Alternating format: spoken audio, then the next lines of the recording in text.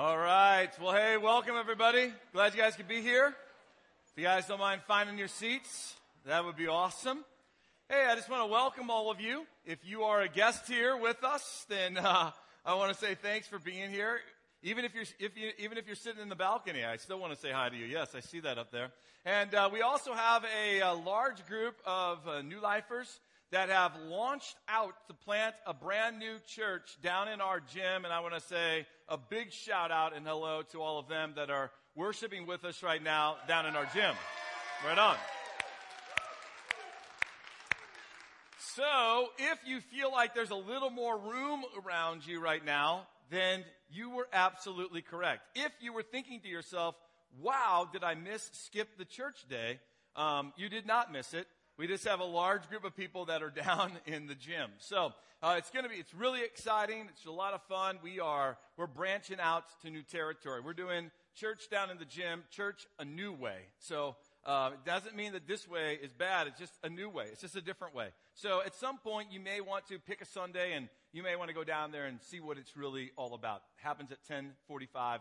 Today is our maiden voyage. So we're launching out. It's a lot of fun. Well, listen, Nate set you guys up, and he asked you to kind of talk with one another about a sci-fi movie that maybe, you kind of enjoy. I hope that you had an opportunity to do that. The movie that I want to talk to you about, or the book written by Jules Verne, back in the mid-1800s, Journey to the Center of the Earth. Anybody read that book? Later, it became a movie. The movie version that I first used to watch, I think, was made in like the mid-1950s. And this will date you, so be careful how loud you laugh. But I think Pat Boone was actually in that movie. So, not that matters. Why do I know that information? Wikipedia, my friends. All right. Wikipedia. So, Journey to the Center of the Earth, it fascinated me as a kid. I always wondered to myself, could we do it? Could we go there? Is Jules Verne correct? Well, obviously, science has developed way beyond, the mid-1800s, and we've discovered a lot about our solar system. We've discovered a lot about our planet. At the center of the Earth, it doesn't look anything like the sci-fi movie Journey to the Center of the Earth. I'm sorry to disappoint some of you right now, but there is no dinosaurs down there. There isn't another, group of people that are living down there. In fact, it's a pretty mysterious place. It's a fascinating place. The center of the Earth, as science knows it today, over studying and science experiments and different things, has discovered that the inner core of the Earth is made up of two parts. There's an inner core and an outer core. And the inner core is a solid iron mass, and the outer core is a molten mass that revolves around the inner solid mass. Now, just to blow your mind away, those two things together are slightly larger than the entire planet Mars. So there is a lot that's included in what we would call the inner core of the Earth. This solid mass of iron at the middle, though, is completely dense all the way through. The reason that it's dense is because the gravity of the Earth, and the gravity that's being caused by the rotation of the Earth and the rotation of the Earth around the sun. The pressure of gravity at the center of the Earth is 3 million times greater than it is right here on the surface where you and me exist. That's pretty awesome, because you're not going to ever go there. You'll never come back. You would get there and you would be crushed. You would be flattened like a piece of paper. You would not be able to exist.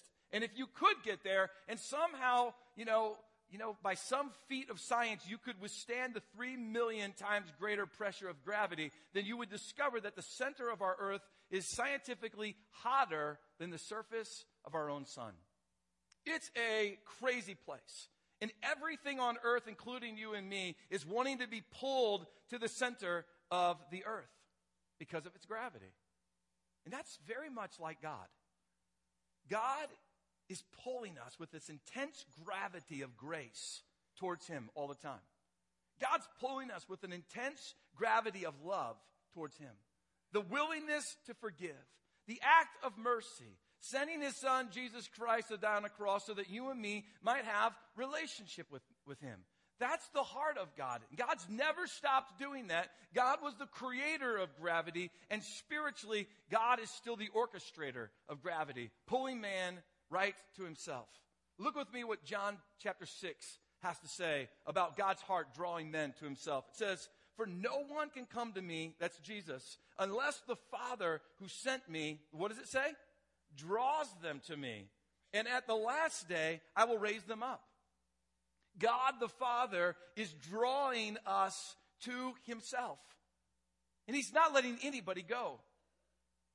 It doesn't matter today how far you've sinned. It doesn't matter today, where you would consider your relationship with God to be. It doesn't matter today how many mistakes that you've made. It doesn't matter today. What matters today is the fact that God's still in control and he's still pulling people to himself.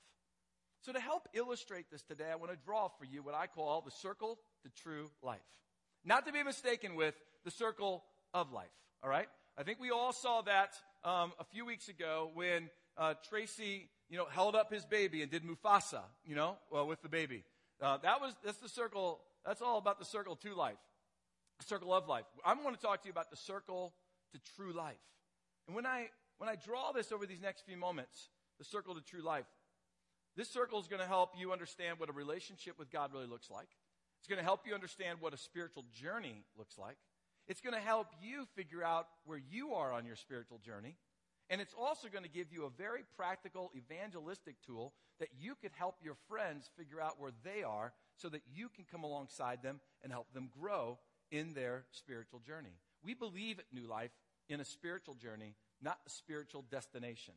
That you never arrive, that we're constantly being transformed and we're constantly changing. So let me draw for you for the next couple of minutes the circle to true life. Why don't you take your own notes and follow along with me, and we'll fill in some of the blanks. Obviously, if we're going to talk about the circle to true life, it's going to start with a circle. That was the no-brainer part. Every circle has an exact center, or like the earth has a core. Spiritually, there is a core to our spiritual journey as well. Now, this, what I've drawn, has three main parts. The circle to true life, first we have to understand that out here around the circle, this is where man lives in his rebellious state, in his independent state. This is where man decides he's going to live by his own rules, do his own thing. But inside of the circle is where we find the kingdom of God. So I want you to just write on yours, the kingdom of God.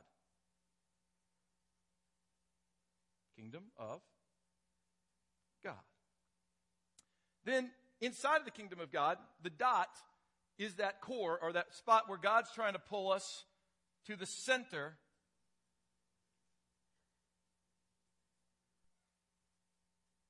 of his will.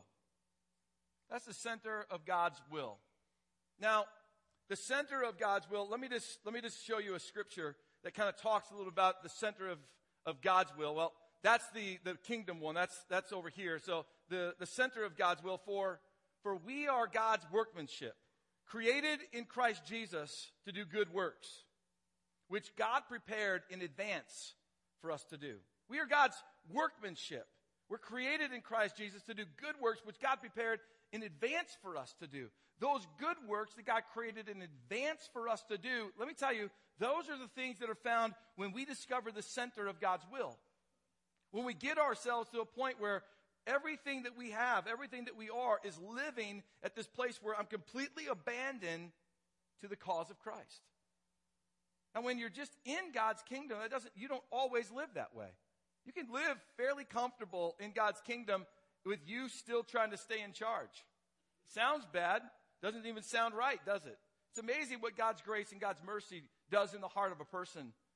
God's wanting you and me to completely abandon ourselves so that we can run to the center of his will. How do you even get in to the kingdom of God, though? How do you even, begin this whole journey? Well, that's where the line comes in.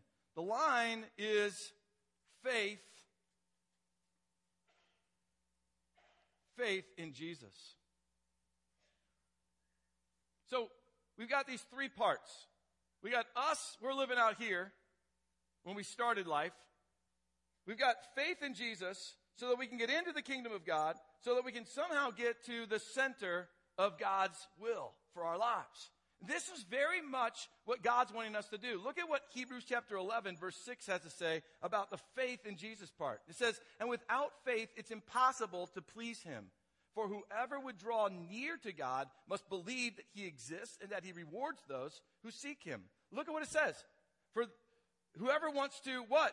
Draw near to God. If you want to draw near to God, then you're going to have to put your faith in God through Christ. Maybe to help you understand how this whole circle to true life works, I thought what I would do is draw my own personal journey. Why don't you follow along with me? When I was a kid, I grew up in church. And as a kid growing up in church, I was being taught about who Jesus is.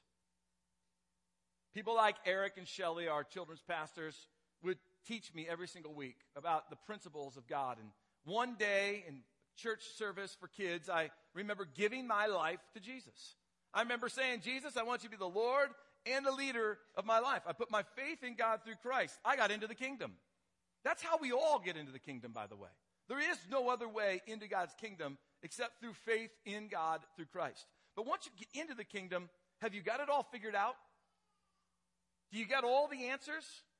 Do you know exactly now what to do? Do you have all of the Bible memorized and all of, spiritual principles? You got them really figured out? No, you don't. So what are you learning how to do? You're very much like a baby who's learning how to walk steady. You typically start somewhere out on the edge. You still got your sinful behaviors. You still have your sinful acts. You still have your sinful thoughts. You still have attitudes. You've got all kinds of issues that are still being surrendered or given to God. And you're just learning how to walk steady. You're coming to church. You're starting to pray. You're starting to give.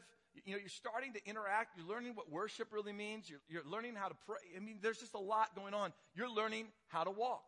And in me, when I was learning how to walk, as I started to become a teenager, I fought against the gravitational pull of God to the center. I started looking around and saying, look at all these hypocritical people. They call themselves Christians, but they behave a different way. Look at this thing called the church. It doesn't even seem relevant. It's full of old people. You come up with all kinds of excuses that I could come up with. And as a teenager, instead of going towards the center of God's will, I relied on my independence and my own personal rebellion. And I drifted more towards a sinful behavior. When I got out of high school and I was on my own, I could make my own decisions, it got even worse. And I got so close back to the line of faith that I eventually came to a point one day and I stood in a parking lot in Bellevue, Nebraska, and I remember pointing my finger up to heaven and basically saying to God, you must not exist and you're not relevant any longer and I'm not going to worship you and I'm not going to follow you. There's no room for you in my life. Well, what was that? That was a statement of a lack of faith.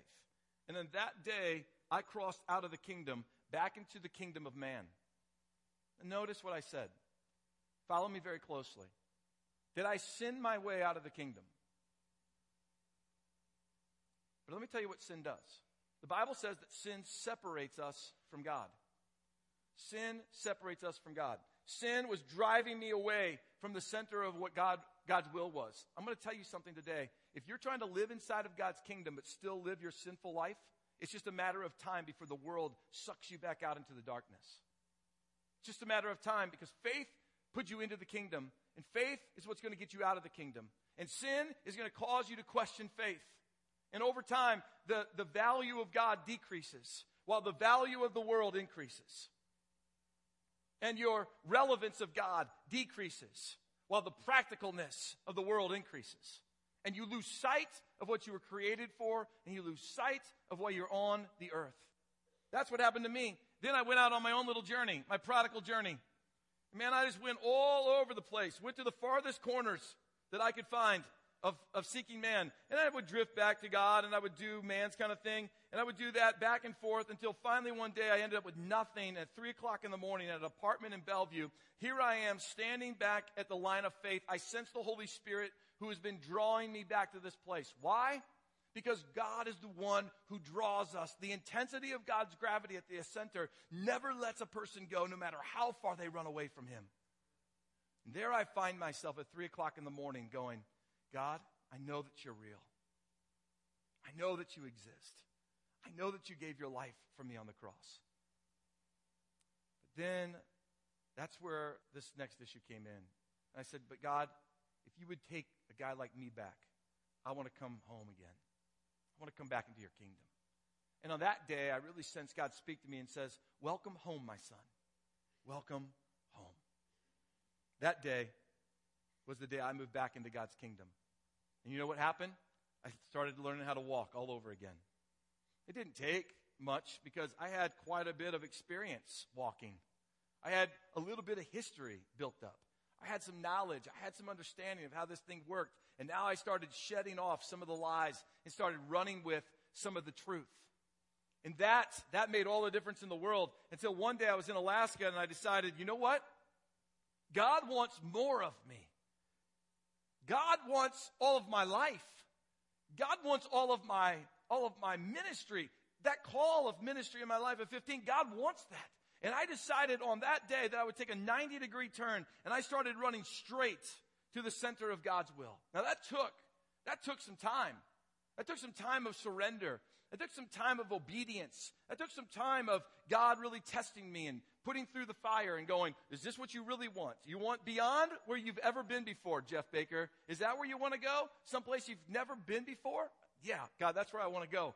And I found myself over the next few years getting to the center of God's will and then getting caught in the gravity of God. A place where your life is the most fulfilled. A place where you have peace. A place where you have joy. A place where you sense that the giftings and the talents that God's given you are being used to the maximum for God's kingdom and for His glory. And what joy comes to you? Oh, the cost is great. The cost is amazing. But the cost doesn't seem all that painful compared to the joy and the fulfillment of being in God's kingdom and doing all that God's asked for you to do. Now, being honest before you, I'd have to say that there have been moments as I've journeyed around the center of this that, unfortunately, I've got comfortable. And I started to think that maybe I got this figured out. I can do this. God, give me the reins. I'm going to go do my own thing. And that's when you start breaking loose again, because you start breaking loose of God's gravity, because your independence is like a rocket being fired that gets a person off the planet. And that independence, that rocket that fires, it drives you away from the center of what God wants. And that's where true repentance has to continue in our lives. True repentance causes me to notice that and then turn back 180 degrees and come right back and start circling around again. And then it happens again. My independence flares up. My sinful nature flares up. I start drifting. I have to repent and come right back and start circling around the middle. I found my greatest value circling around the middle of God's perfect will for my life. That's what I want to teach you throughout this journey. I want to teach you what it really means to live at the center of God's will. In a moment, I'm going to have you draw your own personal journey. So you might want to have these answers filled in. I'm going to have you put a little person just outside the circle, and I'm going to have you draw on your piece of paper that you were given when you walked in, and I'm going to have you end with an X. Most often, most of you are going to put yourself in a place that's greater spiritually than what you really are, because we like to think of ourselves as better than what we actually are. All right? That's okay. But as we preach through this teaching series, it's going to help you figure out exactly where you are and then the steps that you need to take to keep moving forward. So before you do it, let me show you the 4 stages very quickly that you're going to have in your spiritual journey at some point and that I have in mind. The first one was found right here. Number 1. And this one is this short phrase, step. Step across the line. Step out of man's world into God's world. Step into God's kingdom. That's number 1. Number 2 is found with the squiggly line, and we're just going to refer to that as walk. To learn how to walk steady in your faith. Okay? Now, the third step of your spiritual journey comes right here at this 90 degree. Right smack dab right there. And we call this, where you're learning how to run now, you're running towards the center of God's will, which leads us to spot number 4, which is give it all. That's where you want to live. That's where God's drawing you to. And anything short of that is shortchanging yourself in your own spiritual journey. So what I'm going to do is I want to give you 30 seconds for you to write out your own journey on your own piece of paper. Start with the little man. Draw the nice squiggly little line and end where you think you currently are in your spiritual journey. 30 seconds, go.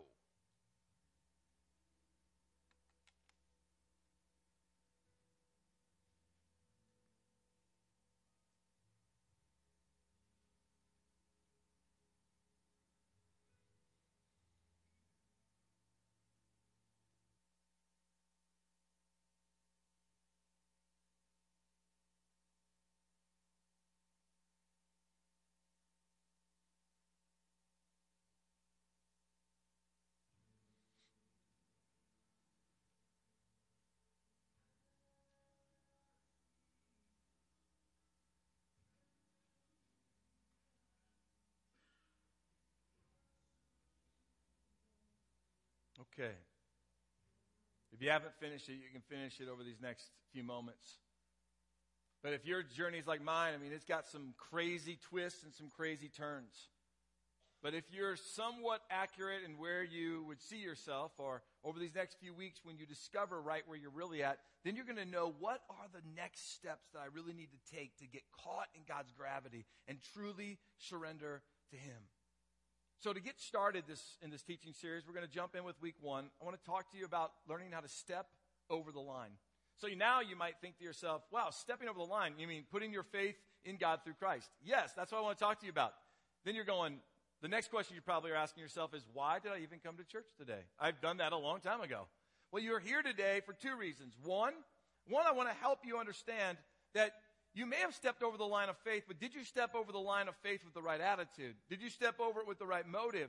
Did you step over it, with the right ideas? I'm going to challenge some of those for you today. Secondly, you need to be reminded, because if you stepped over the line of faith some time ago, you could have literally forgot how it all went down.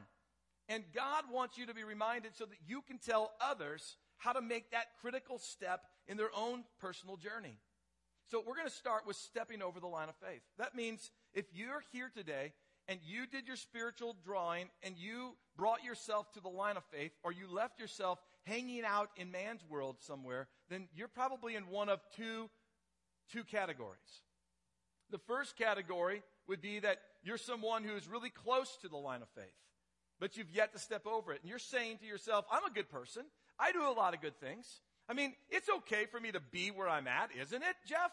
I mean, I don't really have to put my faith in God through Christ, do I? I mean, I do good things for people, and I give to charities, and I do all kinds of stuff. Well, you're going to find out today that it's not by your works that's going to make God go, ooh, good job, well done. Yes, I'm going to make the circle kind of envelop you because you're so amazing. My circle it's not perfect. I got to make sure that it fits people like you.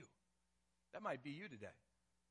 The other person that's out in man's world might be the person that found themselves like I did at one point, far out in the corner of man's world, living life the way you thought it ought to be, rebellious and independent, sinful.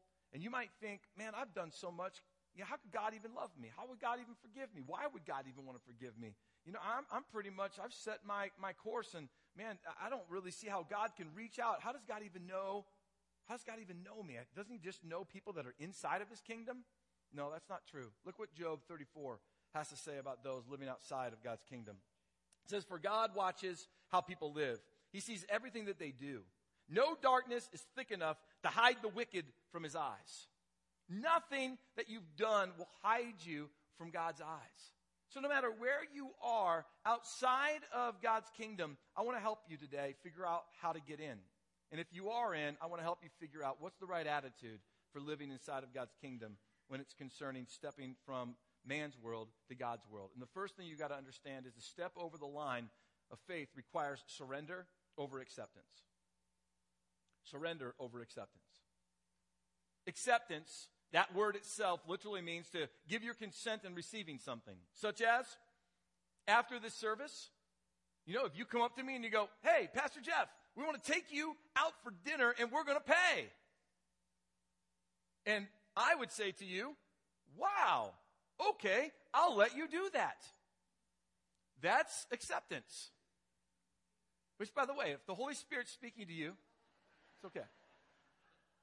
Just know that if you come, I might put you in the waiting list to kind of see what the offers really are today. Just joking. In fact, don't ask me. But if you did ask me, and if I would accept your offer, what does that really do? It really puts me in the driver's seat. I have the ability to say no to you. I have the ability to say yes to you. But when I say yes to you, now I've kind of put myself in that position. Okay, I'm the one who committed myself to this. I'm going to be in charge of this. If I want to get out, I'll get out. But surrender is different. Surrender means for you to cease your resistance and to submit to authority. To cease your resistance, to stop fighting, to stop your independence, and to come and to submit yourself to an authority. See, that's what God's looking for if you're going to step over the line of faith and really truly understand what real surrender is, it's not you being in control. It's you ceasing your resistance. Stop the fight. Stop running away from God. Stop trying to do life your own way and truly give in and let Him be the ultimate authority. The only way you get into the kingdom and live and walk with God is when God becomes your authority, not when He becomes something that you control. The best way for me maybe to show you this is found in Luke chapter 7. There's a prostitute that comes to Jesus, and she really shows us what the true heart of surrender really looks like. Why don't you look with me in verse 37 and 38. Jesus, by the way, before I read this, he was in a town, and he was eating with a bunch of religious leaders, like pastors, if you will. This is where Jesus finds himself, and then look what happens. When a certain immoral woman from that city heard that he, Jesus, was eating there, she brought a beautiful alabaster jar filled with expensive perfume. Then she knelt behind Jesus at his feet, weeping. Take a look at what happens next.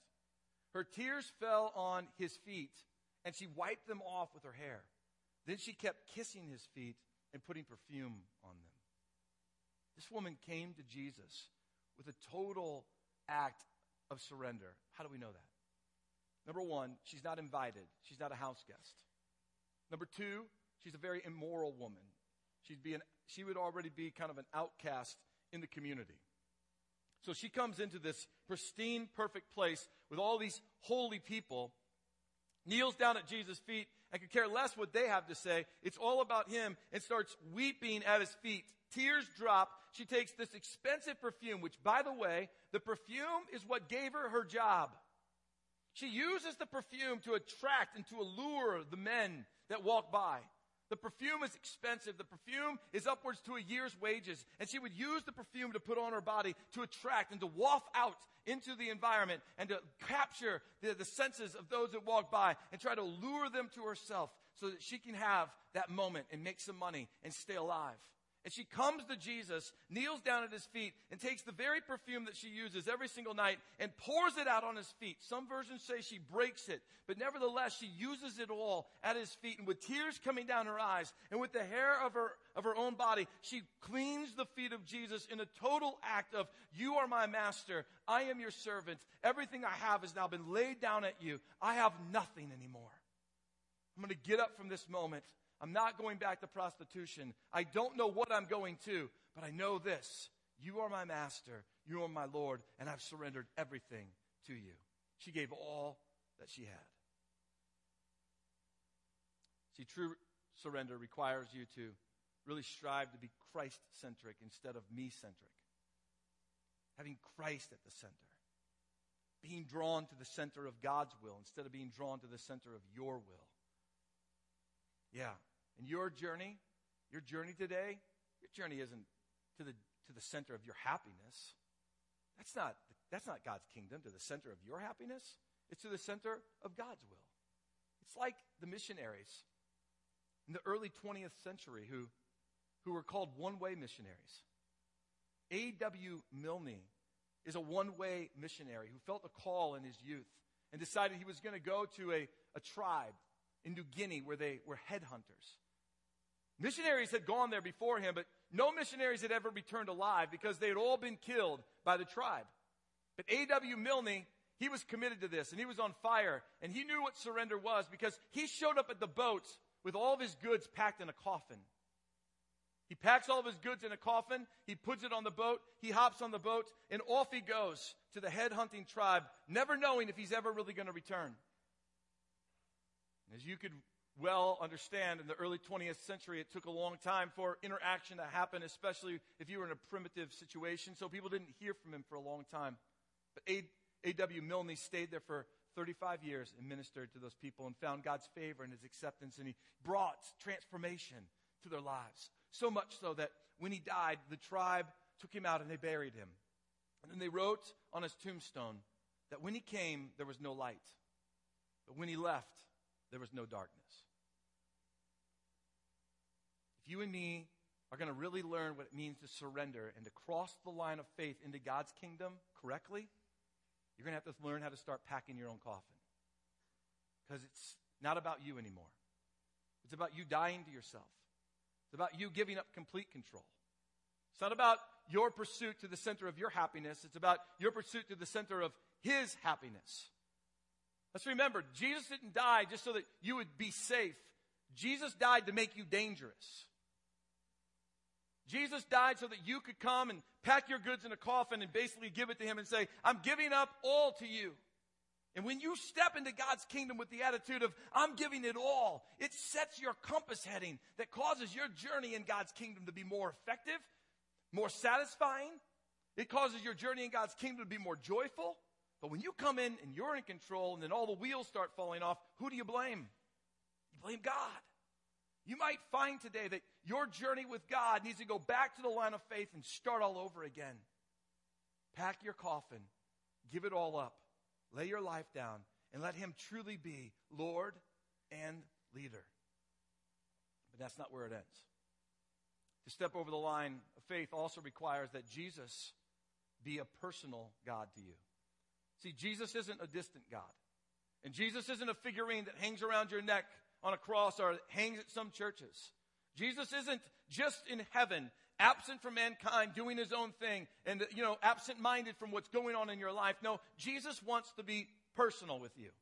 That's why Revelation chapter 3 says these things about the heart of Christ. It says, look, I stand at the door and I knock.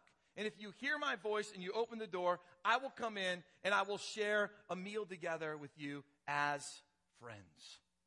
Jesus is standing at your heart's door and he's knocking. Or he stood at your heart door and you opened it up for the first time. But let me just tell you something today. If you stepped over the line of faith and you've given your life to Christ, Jesus hasn't stopped knocking on your heart's door. He's still wanting to have meals with you. He's still wanting to have those one-on-one moments where you sit down with him. You look him in the eye through his word. You look him in the eye through prayer. You look him in the eye and he speaks to you and you speak to him. Jesus has never given up on being personal with you. But man goes from personal to institutional. We go from something that's very intimate to something that's very rigid. We take God and we go from this fresh life and we turn it into something stale. Jesus is still knocking on your heart. He's still wanting to have that intimate personal relationship with you. He's wanting that. You remember that? You remember the time when you had a crush in high school? You remember that first date that you went out on with that crush? Remember how you spent hours in front of the mirror just making sure every hair was in its right place? Guys, you remember how you would do this? You would check your breath all the time. Remember how you would be like, all right, everything's good. You remember how that was like one of the very first times, if you're a guy, that you really cared about how everything actually went together? And you kept wanting to know, does it work? Does it work? Remember how you replayed in your head those very first words you were going to say? Remember when you got the keys to the car and you drove over? You remember the guy standing at the door knocking and your heart going, and you're like, I'm going to go out with my crush. It's crush love. Remember how you just felt like there can't be any love greater than this? And you went out and you had the perfect dates and you just wasted all kinds of money at, Dairy Queen. You ate a cheeseburger with fries and you took that little coin up there and you got the free sundae. It was amazing. It was awesome. But then do you remember when, if you're married in this room, you remember when you began to really understand what true love was? Remember what it really meant when you started to really know someone? And then you look back at that crush and you realize how shallow that really was. And then you look at your marriage and you look at your spouse and you realize how much depth there still is that you can grow in. How much you can still know one another. How much you can spend time with each other and still love each other.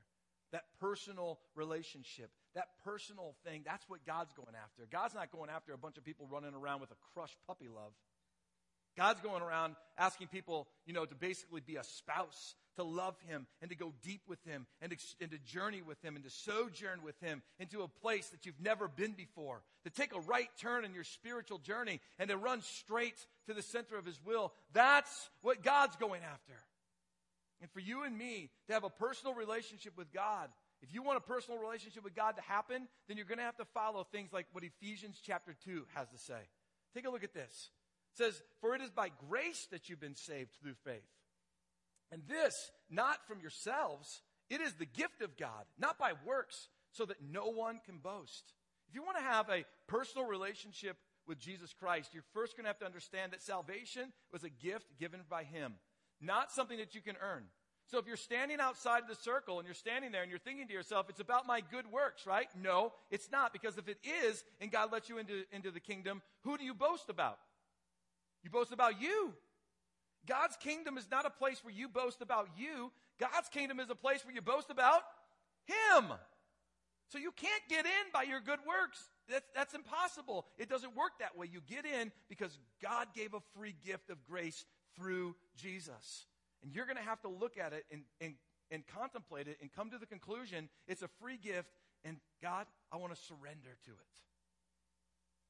But also, if you're going to find a personal relationship with God and you want a personal relationship with God to happen, then you're also going to have to look at what Psalms 84 says. It says this: for the Lord God is our sun and our shield.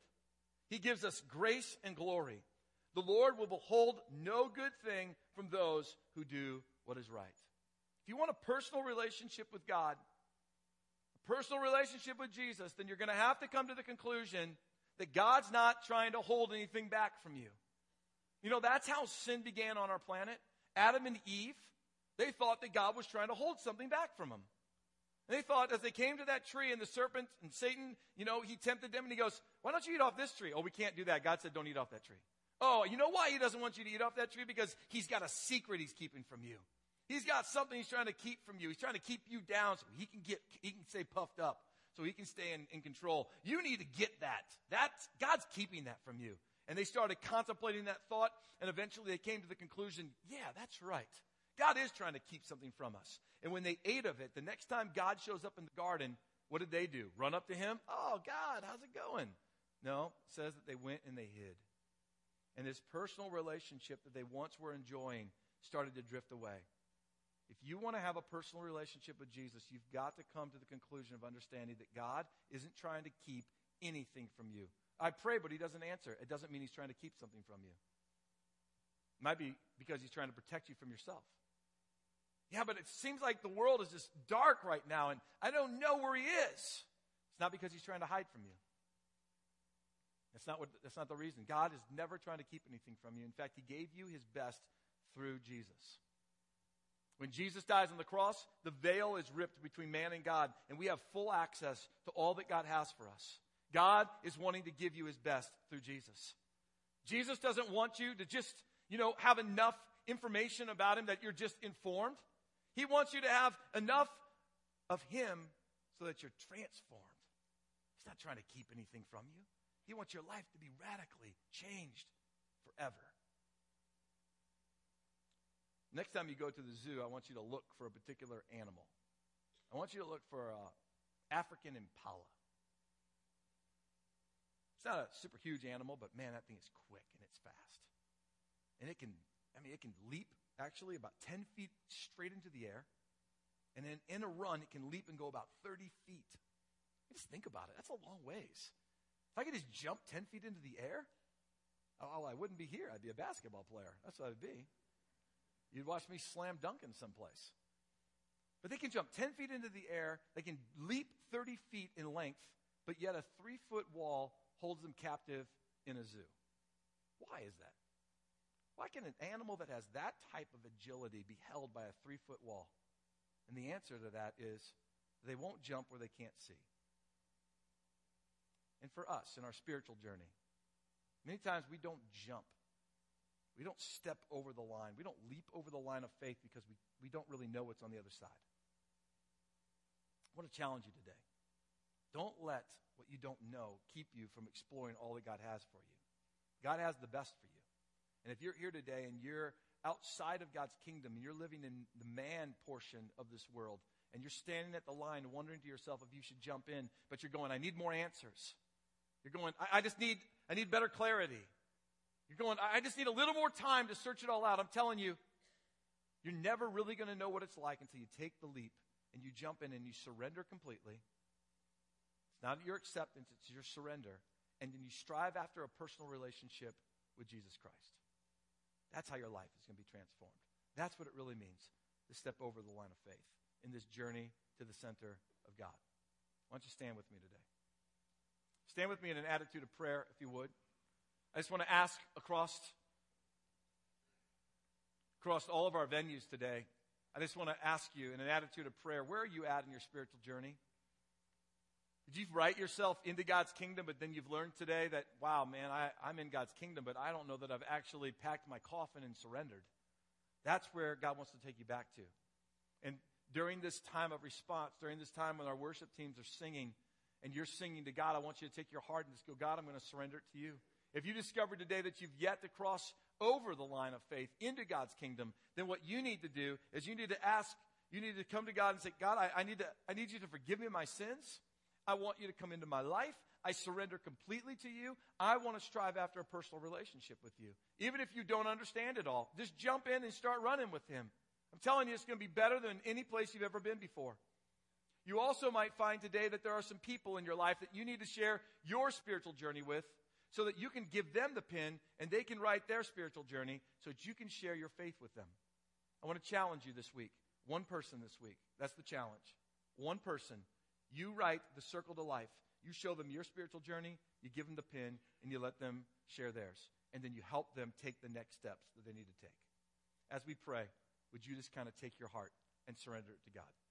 Father, thank you that you have a gravity that's beyond what we can understand. And it's pulling us to the center of your will. This perfect place, Lord, where we're the most satisfied, where, God, we find the most joy and the most peace. God, that place where we're the most surrendered, it seems like we've given it all up, but it's a place where we're the happiest. We search after the center of our happiness, we get nothing. We search after the center of yours, and we get everything. So, Lord, we're talking about the line of faith. Teach us what it really means to surrender. Speak through our hearts all across this auditorium. May we have an act of surrender before you today. If that means we need to find a place to get alone with you and pray, then we do it. If we kneel down in our seat, then that's what we do. Lord, there are also friends of ours that need their seats for them. Their seats open in all of our venues. And they're open for them. And they need to know what a spiritual journey really looks like. Lord, this week would you give us opportunities to share that with others. That we would truly share with them the circle to true life. Not fake, true life. Where they are transformed forever. In Jesus' name, amen.